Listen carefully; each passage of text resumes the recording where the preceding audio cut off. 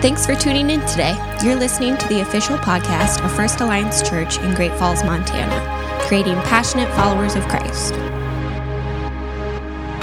Today's message is from one of our elders.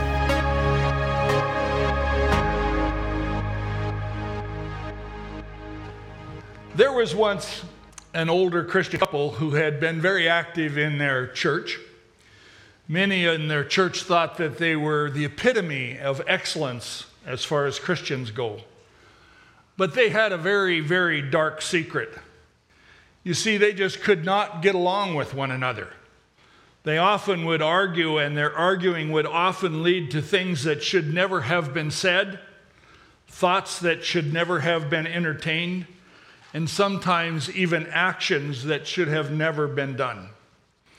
After one particularly nasty verbal argument, where some very hasty, unkind, and malicious words were spoken, the wife came to her husband as he was sitting in the living room, and she said, "We are Christians. We should not be fighting like this. Our continuing arguing and saying unkind words to one another must stop. If we are unwilling to stop this fighting, I think we should kneel beside the couch right now and ask God to take one of us home, and then I'll go live with my sister in Billings."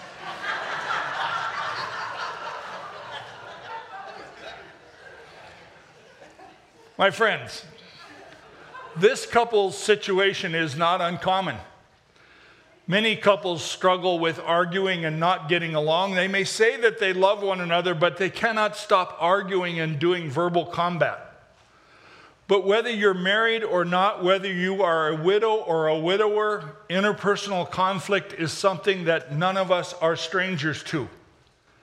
Interpersonal conflict happens in the home between spouses, in the home between parents and children, in the home between children and children, in the workplace between colleagues, and sometimes conflict happens in places we least expect it.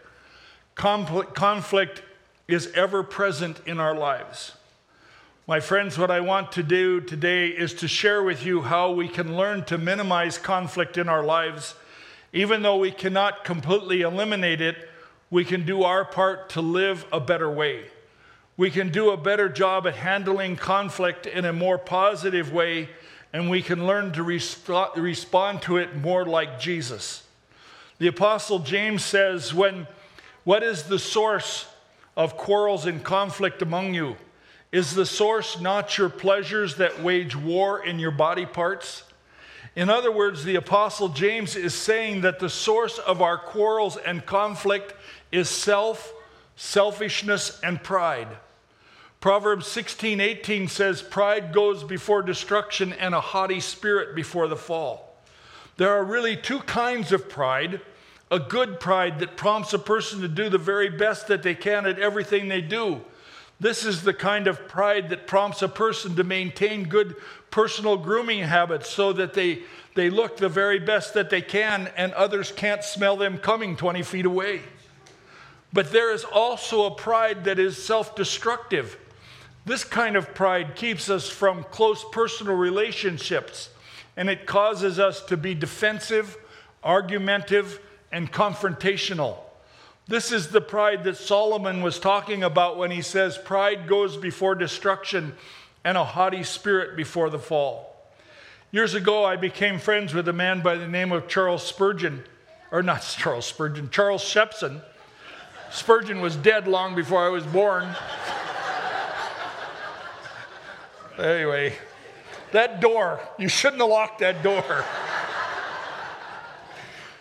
Years ago, I became friends with Charles Shepson. I guess he was more of a mentor to me than a friend. Even though I never attended St. Paul Bible College, I met him on the road, and then he came and preached at a church that I was pastoring. He had been Dean of Students at St. Paul Bible College, which is now called Crown College, our denomination's college in Minnesota. Dr. Shepson told me of a personally difficult time in his life when he was called to pastor a small church in a small community. There was in that church a lady who provided a large percentage of the support for that church, and as a result, a large percentage of his salary. The problem was that this lady was rather difficult. It was not uncommon for her to come into the pastor's office and complain about other members of the church. She didn't really want the pastor's help in overcoming her interpersonal conflict. She just wanted to complain. One day she was in his office talking about other people in a negative way when Dr. Shepson told me that he physically felt the Spirit of God come upon him, and he looked her right in the eye and he said, "Do you know what your problem is?" And rather taken back, she said, "No." And he looked her in the eye across his desk and he said, "Pride. Dirty, stinking pride." To that, she got up and stomped out of his office with the parting comment, "I will never support this church again." Dr. Shepson shared with me that for the next period of time, he was sick in his stomach, and I can only imagine how that must have felt. He could only pray that he had done the right thing. About a week later or so, she came back into his office and she apologized. And she said, "You're right. My problem is pride. Dirty, stinking pride." In the time that I have left this morning, I'd like to share with you 3 steps to overcoming interpersonal conflict. These steps will work in our marriages. They'll work in our relationships with our children. They will work in our interpersonal relationships at our place of employment. And in fact, they will work in all our relationships. These 3 steps come from Romans chapter 12, verses 1 and 2. Those verses say, "I urge you, therefore, brethren, by the mercies of God, to present your bodies a living and holy sacrifice acceptable to God, which is your spiritual service of worship. And do not be conformed to this world, but be transformed by the renewing of your mind, that you may prove what the will of God is, that which is good and acceptable and perfect." Let's pray for just a second. Heavenly Father, I just thank you for this opportunity to share from Romans 12. And I ask you, Lord, that you would pour your Spirit out on me and that you would move amongst the congregation. Father, I have trouble slurring my words and not saying things correctly. And I just ask you, Lord, in the name of Jesus, to move mightily. And I thank you, Jesus, for everything. Amen. Those 3 steps are: first, the positive, which is presentation. Second is negative, which is conformity. And the 3rd step is the necessary, which is transformation. So let's start with number 1, the positive, which is the presentation. Paul says to us, "I urge you, therefore, brethren, by the mercies of God, to present your bodies a living and holy sacrifice acceptable to God, which is your spiritual service of worship." The word present is an interesting word in Greek. It is the word peristemi. It means to place beside or near, to present, or to place a person. This is particularly important. To place a person at another person's disposal. Did you ever notice that the Apostle Paul and other New Testament Christians often referred to themselves as bondservants of Christ? Originally, the term bondservant had the same meaning as slave or servant. It was a person who was in bondage or was owned by another person. But very early in the Bible, the term bondservant began to take on the meaning of love. Deuteronomy, which is the 5th book in the entire Bible, number 5 out of 66, tells us that what the term bondservant came to mean. It says this, Deuteronomy 15, verses 16 and 17, "And it shall come about if he," meaning a slave who is about to be set free, "says to you, I will not go out for you, because he loves you and your household, since he fares well with you, then you shall take an awl and pierce it through his ear into the door, and he shall be your servant forever." My friends, this is a beautiful picture of love. The slave is about to be set free. The owner is about to grant the slave what every person wants: the ability to exercise self-will and to govern their own lives. But the slave says, "No, no, master. I love you and I love your household. I do not want to go free. I want to remain your servant forever. At that point, the master picks up an awl, which is like a steel nail, and he backs the servant up against the doorpost of his house, and he runs that awl through the servant's ear. The servant becomes marked for life as the possession of that master. When Paul says present yourself to God, he is saying voluntarily give yourself to the master of all masters. Give yourself to Jesus, totally and without holding anything back. He is saying forsake your own self-will and accept God's will for your life. Paul is asking us to make ourselves bondservants, not because of obligation, not because of what we can get out of it, not for any other reason than love. My friends, in the modern church, we have come to believe that prayer and singing and taking up an offering, what would a church be without taking up an offering, as well as many other things, are worship. But Paul is telling us that the giving of ourselves is actually our reasonable service of worship. R.A. Torrey, in his book, What the Bible Teaches, defines worship as the soul of a person bowing before God in adoring contemplation of himself. Psalm 51:17 says, the sacrifice of God are a broken spirit, a broken and contrite heart God will not despise. God does not want our stuff. God wants our hearts. He wants us to give ourselves to him without reservation. The bondservant is a person who, because of love, says to God that they wish to serve him all their lives, and they give their life to him without reservation.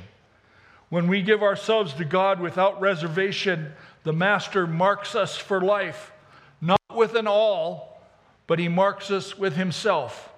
The logical question is what does this have to do with overcoming conflict? My friends, it has everything to do with overcoming conflict, because when we present ourselves to God, we begin to put on the mind of Christ. Paul says in Philippians 2, verses 5 through 8, have this attitude in yourself, which was also in Christ Jesus, who, as he already existed in the form of God, did not consider equality with God something to be grasped, but emptied himself by taking the form of the bondservant and being born in the likeness of men, and being found in appearance as a man, he humbled himself by becoming obedient to the point of death on the cross. The mind of Christ is the mind of the bondservant. The mind of Christ is the way of thinking that always puts others first. The mind of Christ is not selfish. The mind of Christ is not conceited. The mind of Christ is not proud. But the mind of Christ is the mind of love. In Philippians 2, verses 3 and 4, which are the two verses before the one I just read, Paul tells us what the mind of Christ looks like when we are dealing with other people. Those verses say this: do nothing from selfish or empty conceit, but with humility consider one another as more important than yourselves. Do not merely look out for your own personal interests, but also for the interests of others. My friends, there are very, very, very few things worth arguing or fighting about. When we put on the mind of Christ and give ourselves to Jesus as bondservants, we come to recognize the futility of arguing about how the toothpaste tube is squeezed, or what's for dinner, or the kind of car that we'll buy, or who should fold the clothes or do the laundry, or that person that just cut us off as we were driving down the street, or the myriad of other things that annoy us. We put annoyances aside in order to serve and to love. When we put on the mind of Christ, we do not merely look out for ourselves, but we look out for others. Paul is not telling us that we should not hold our children accountable for their actions. Paul is not saying that we should not stand up for biblical righteousness. He is saying that when we put on the mind of Christ, we take on a Christ-like perspective. Paul is saying that we begin to see through the eyes of Jesus, and Jesus always puts others first. One day his disciples were arguing about who would be the greatest in the kingdom of God. And Jesus took the opportunity to teach them and us a very valuable lesson. Luke 22 verses 25 and 26 says, "And he said to them," and by extension he's saying to you and to I, "The Gentiles, or the kings of the Gentiles, lord it over them, and those who have authority over them are called benefactors. But it is not this way with you. Rather, the one who is the greatest among you must become like the youngest, and the one who is the leader must act like the servant." Jesus always put the needs of others before his own needs and wants. Jesus, the maker and master of the universe, humbled himself to wash the feet of his disciples, and he is calling us to a life of service towards others. When we take on the mind of Jesus, we surrender our wills and we begin to see the needs of others at the very least as important as our needs. And maybe when we really surrender to Jesus, we see other people's needs as more important than our own. And that brings us to our second point, the negative, which is conformity. Paul says, "Do not be conformed to this world." The Greek word for conform is the word suskematizo. This word is a verb, an action word, but this word is made up of two smaller words, sun and schema. Sun is a preposition that primarily denotes union, and schema is an interesting word. It's a noun, but it has the meaning of everything that is included in our manner of life. Our actions, the way we talk. It even includes subtle things like our nonverbal expressions, the way we stand and our facial expressions and our body expressions. When sun and schema are joined together, they literally mean united to anything that makes us up as an individual. Paul is saying that we are not to be united in manner, action, talk, nonverbal expressions, or anything else like those who live for worldly things. We are not to conform ourselves to the pattern of life that is indicative to people who do not know Jesus as their Savior. Paul is saying that because we are Christians and because we have become bondservants of Jesus, we are to be different. Our actions, our words, our lifestyles are not to be found in appearance like those who live in the world. Our manner of life, our words, and our actions are to be like those of Jesus. The Apostle John, in his first epistle, says many things about what it looks like to be a Christian. He says that if we are a Christian and we harbor hate, then we're still in darkness. John says that we are not to love the world. If we love the world or the things in the world, then the love of the Father is not in us. John talks about abiding in Christ. Abiding means to sojourn or to continue or to remain. It has the connotation of permanence. When we abide in Christ, we are steadfast in our resolution to live for Jesus and to live like Jesus. John goes on to tell us to practice righteousness because Jesus is righteous. And then John tells us that we are to be people who love others, not like the world loves, but again, like Jesus loves. The economy of God is very different than the economy of the world. The world says to be rich and powerful is good. The world says to be strong and in charge is great. The world says do not allow others to push you around. But Jesus says the first will be last and the last will be first. Jesus says blessed are the poor. Jesus says blessed are those who mourn. Jesus says blessed are the gentle. Jesus says blessed are those who hunger and thirst for righteousness.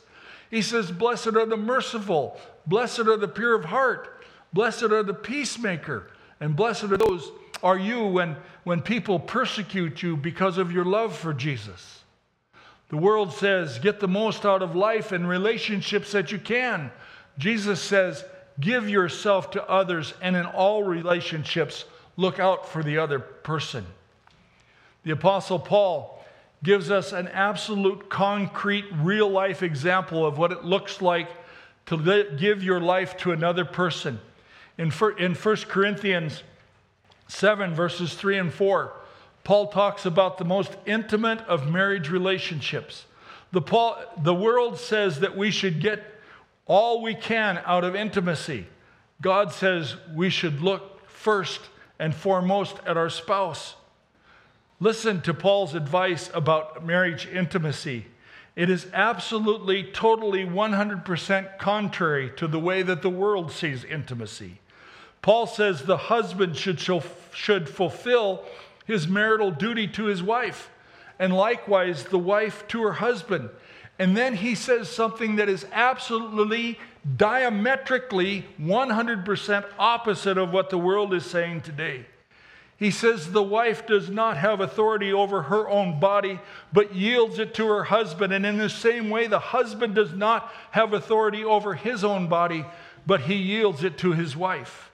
In other words, we are to enter into intimacy with our spouse thinking about what is good for our spouse, not thinking about what is good for ourselves. Paul and Jesus agree that fulfillment in all relationships is achieved when we give ourselves to another person. This is the key to marriage success, and by extension, it's the key to success in life. Always, always, always consider the feelings and desires of other persons. If we totally present ourselves to God as a living and holy sacrifice, then we will not be putting ourselves first, but we will be putting our master, the one we have pledged our undying love to, the one we have voluntarily given ourselves to as a bondservant, that is Jesus. If we do this, I can guarantee you that God will teach us how to put our marriages, our families, and all interpersonal relationships in a proper framework, and we will see conflict greatly diminish in our lives. And that brings us to our third point, the necessary, which is transformation. Paul says, but be transformed. You know, I spent years studying Greek, and this is probably one of my very favorite Greek words. It's the Greek word metamorphao. I know that as soon as I said that, some of you know what it means. Metamorphao is the word that we get our word metamorphosis from. This word literally means to be changed to another form, to be transformed.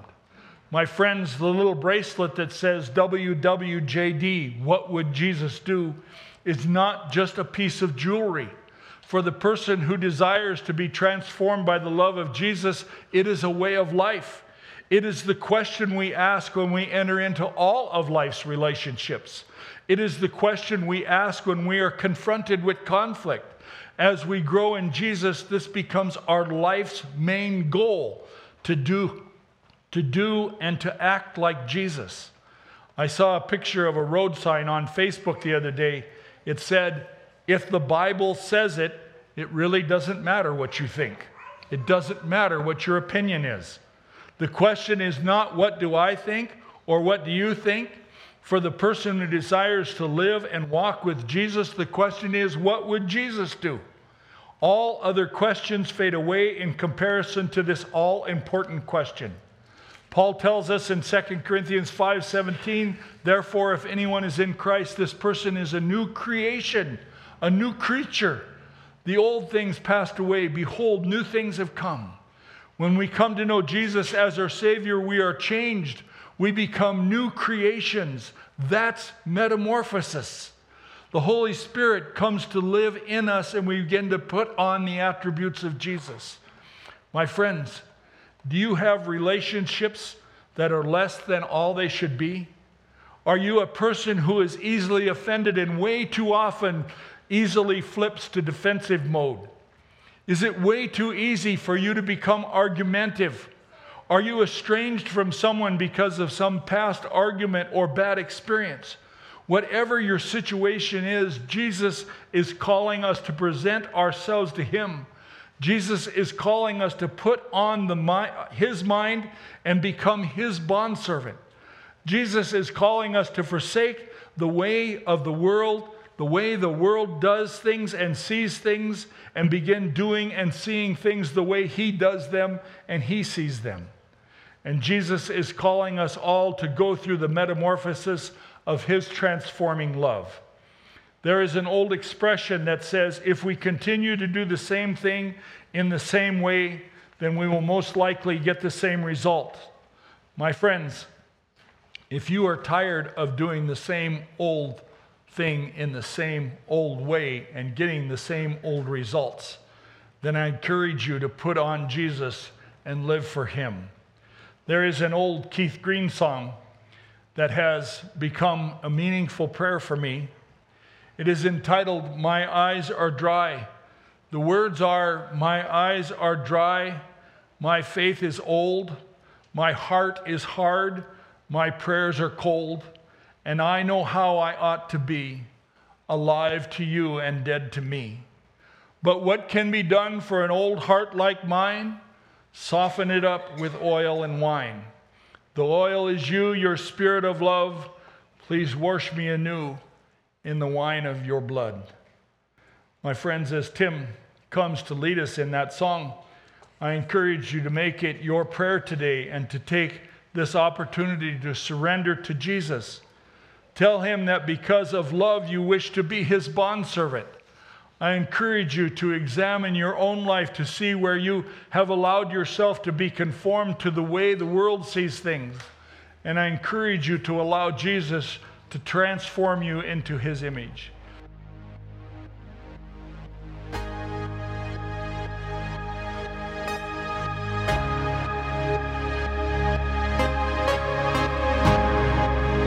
We hope you were blessed by the message today. Follow us on social media to keep up to date with church news and events.